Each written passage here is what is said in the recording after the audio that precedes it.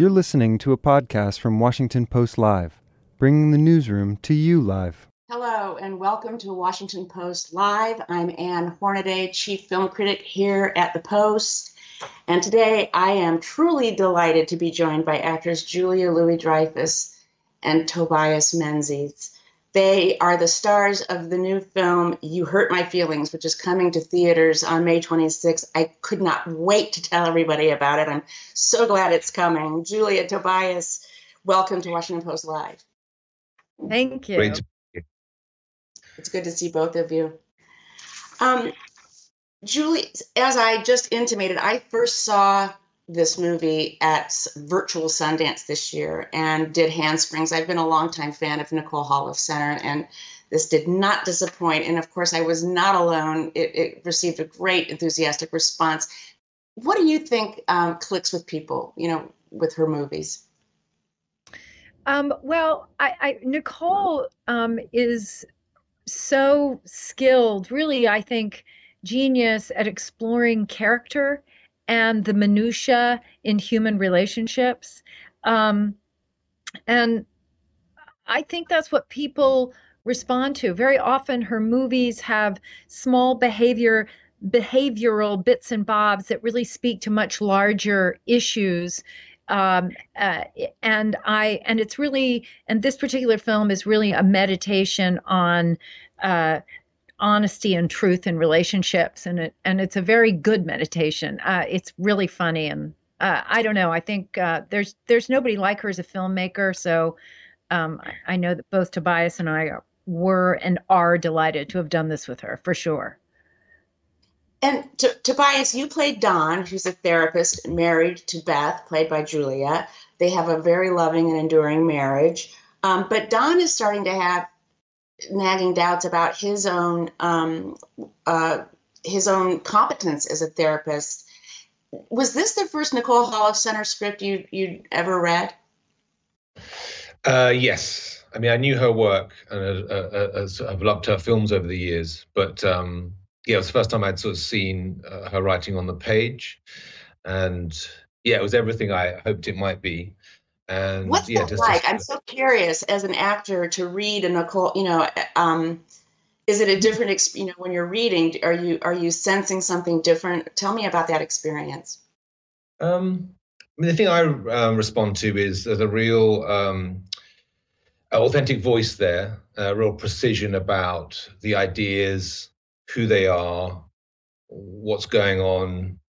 She just thinks very deeply about character and intentions, and then how that plays out in their behavior. She's just a very, very good writer. And it's also properly funny from the get-go. So that's always, and that's a rare thing, I think, in scripts. And so, it was very interesting to see actually how close the scripts are to the world that she then creates in her movies. And Indeed, I think that's the other question. Add to that too, that I think Nicole, to your point, Tobias, that she really straddles the drama comedy, those two genres. She straddles them both, and that's another sort of treasure of her filmmaking, is that she's able to do both at once, and that's what's really fun as an actor too. It's a true tightrope, and I think she makes it look so easy, and you make it look so, she allows her actors to make it look so easy that the audience thinks it easy, and I think it's probably the hardest thing in the world. It's much harder than CGI special, these blockbusters and things, I mean, right, these are the real special effects, is, being able to stick that landing is just incredible. Julia, you do play Beth, who is a writer, and she teaches a creative writing class. And the inciting incident, what kind of gets all the comedy and drama really ginned up is when she inadvertently overhears Don give a honest reaction to her latest book. And it just sends everything into, it spirals into chaos. Is that an experience that you have any personal relation to or memory of?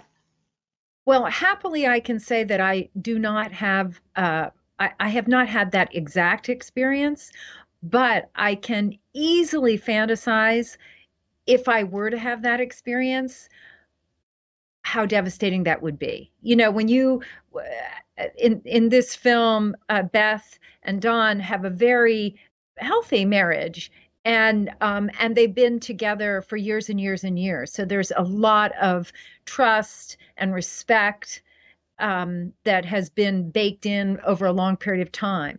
So for this horrible dishonest move that he makes, it's almost like an infidelity. It feels it and it turns everything so upside down for her. I can understand why that would be if the person you trust above all people turns out not to be telling you the truth about something so fundamental about your own self.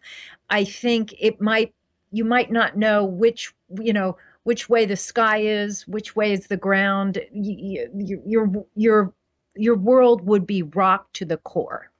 Yeah, right.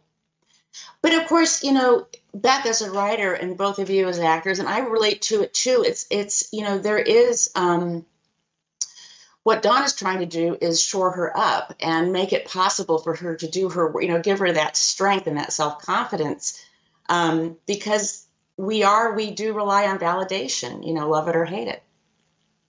Tobias, does that ring true to you? Yeah, I mean, that's what I love about the film, is it doesn't have any easy answers. So, because in the same film, you have the brilliant Jeannie Berlin playing Beth's mother, and she's pretty honest, but that's also in its different way complicated and not very easy. So it's not like just saying the truth all the time is the solution. So, yeah, and I mean, and the other thing to say about it is that I think with all artistic endeavors, there are certain people who you trust a lot with, sharing that with. And so I think that partly why it's such a devastating thing that happens is, Beth trusts Don with that intimate sort of exposure of her work. And that's why it feels like such a particular betrayal, I think. Right.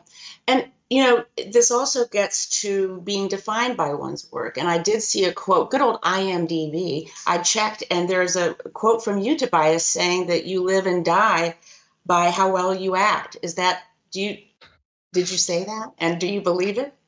Oh, and what does that mean? I fear I may well have said that, probably when I was young and very gauche. Do I stand by it? Really? I mean,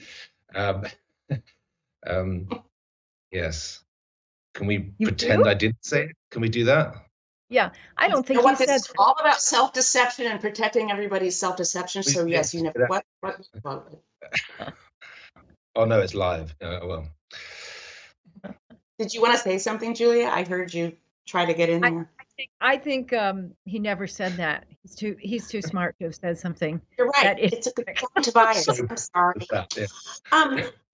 Julia, Anthony Bregman, Nicole's longtime producer and the producer of this film, recently told the New York Times that it felt like you and Nicole were separated at birth. And of course, I think, correct me if I'm wrong, but the first time you worked with her was on the lovely and sublime Enough Said with the great James Gandolfini. Tell us about your relationship with Nicole and how it's, how you met and how it's developed, and whether you do feel that same sisterly bond. I do feel a sisterly bond with Nicole. We first met on Enough Said, and I remember commenting to her after we had this lunch. We were talking about the script, and the lunch went on for a long time, and I had this feeling like, how is it that our lives have not crossed until this moment? I feel a kinship with her. And that's really played out in all of the work that we've done together now. We have a like-mindedness about material that we respond to, about performance, about jokes, about dramatic moments. I think we think very much alike. And when we don't, I'm really interested to know her point of view. And likewise, it feels very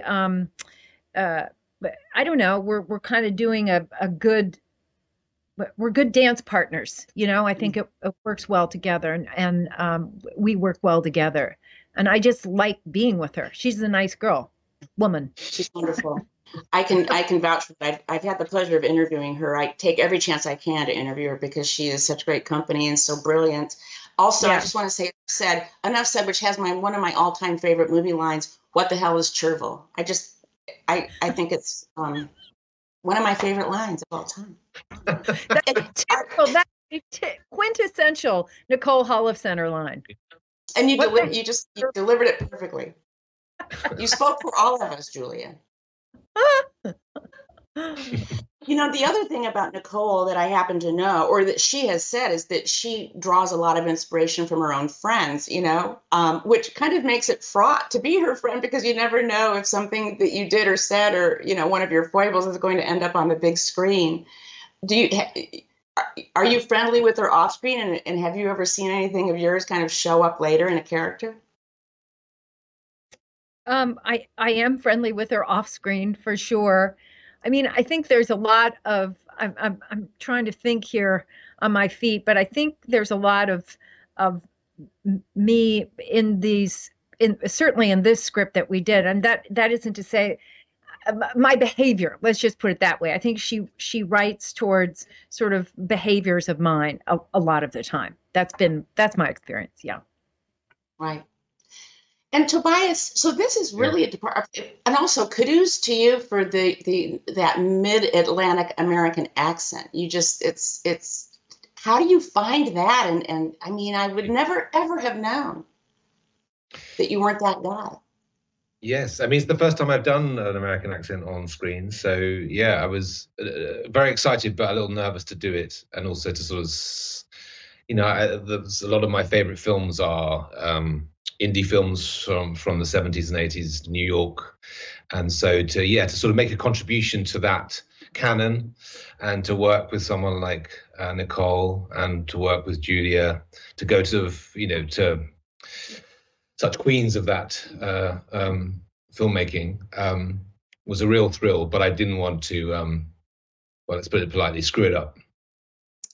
You stuck that landing absolutely brilliantly. You mentioned earlier, Julia, that Nicole's work and this movie being part of it is about minutiae and kind of mundanity and those moments of daily life, just getting that people just need to get through to get to the next moment, which also calls to mind Seinfeld, right? I mean, that was very much about that. It's very much that same observational, behavioral comedy, and of course that was such an enormous hit, but somehow that sensibility is struggling more on the big screen than it does on the small screen. And I just wonder if you have any thoughts about that in terms of garnering a huge audience, that massive audience and that massive appeal. Yeah, I don't know. I sure hope people, I yearn to see films like this film, You Hurt My Feelings. Honestly, if I weren't in it, I would be going to see it, because this is the kind of entertainment that I love, sort of adult, thoughtful, and films. And that isn't to say that there isn't a place for all sorts. I mean, of course, there's a place for all sorts of films. The entertainment industry is kind of reeling right now in a lot of ways. I don't need to tell you, I'm sure. And so I can't even begin to hypothesize as to why these films are fewer and far between, except to say that I hope they don't go away, because I think, I love these kinds of thought-provoking movies. Indeed. Yeah. And speaking of the writer's strike, what's your life like during a strike like this? And tell us, if this is your chance to make any kind of statement you would like. Well, I personally very much support the writer's strike, and I very much hope they get what they so absolutely deserve. And I don't know. I mean, we have a couple of other pending potential strikes coming down the pike with the Directors Guild and then, of course, the Screen Actors Guild. And it's very much the same issues across the board, which is that the sort of the middle class in our industry is getting squozed, as it were, and that's unjust and shouldn't be the case. So I'm hopeful that maybe in solidarity we can accomplish what we need to do here, which is just to have a just and equitable paycheck for those who deserve it. Mm. Well, and to the artificial intelligence issue, this is exactly the kind of movie that ChatGPT cannot write. Yeah, ChatGPT has no place on this film. Would not be welcome in the writer's room. Right. No disclaimer necessary. We only have time for a couple of last questions, and I wanted to ask both of you have been in sort of reality-based or reality-adjacent series. Julia, in your case, it's Veep, and of course, Tobias, The Crown, playing Prince Philip. When going through something like that, and I'll go to each of you, Julia, after doing Veep, do you look at Washington through a different lens? I mean, do you look at news out of Washington differently than you did before being in that world? I actually do. I spent a lot of time in Washington while making Veep, even before making Veep, and I got a better understanding of the politics of the politics. And so, yes, I think of it differently now, and I have I have two feelings. I have more disdain for aspects of the political world, and I have a lot more reverence for other aspects, for those who, in my view, are trying to do the right thing against sometimes what seems to be insurmountable odds. So yes, that's my answer. Fast. And what about you, Tobias? Did you emerge from that experience with a different lens on the monarchy or the royal family? Definitely, yes. In all honesty, I hadn't thought very much about the monarchy prior to going into the show. I hadn't never been very interested in their lives, and so and so through doing the show, I obviously had to read up and learn and get a sense and try and get inside their skins. And I don't think it changed my politics essentially, but it gave me a lot more respect for the sort of thoroughness with which they do their job, their sense of duty, it definitely changed how I looked at that family to a great extent. That's fascinating.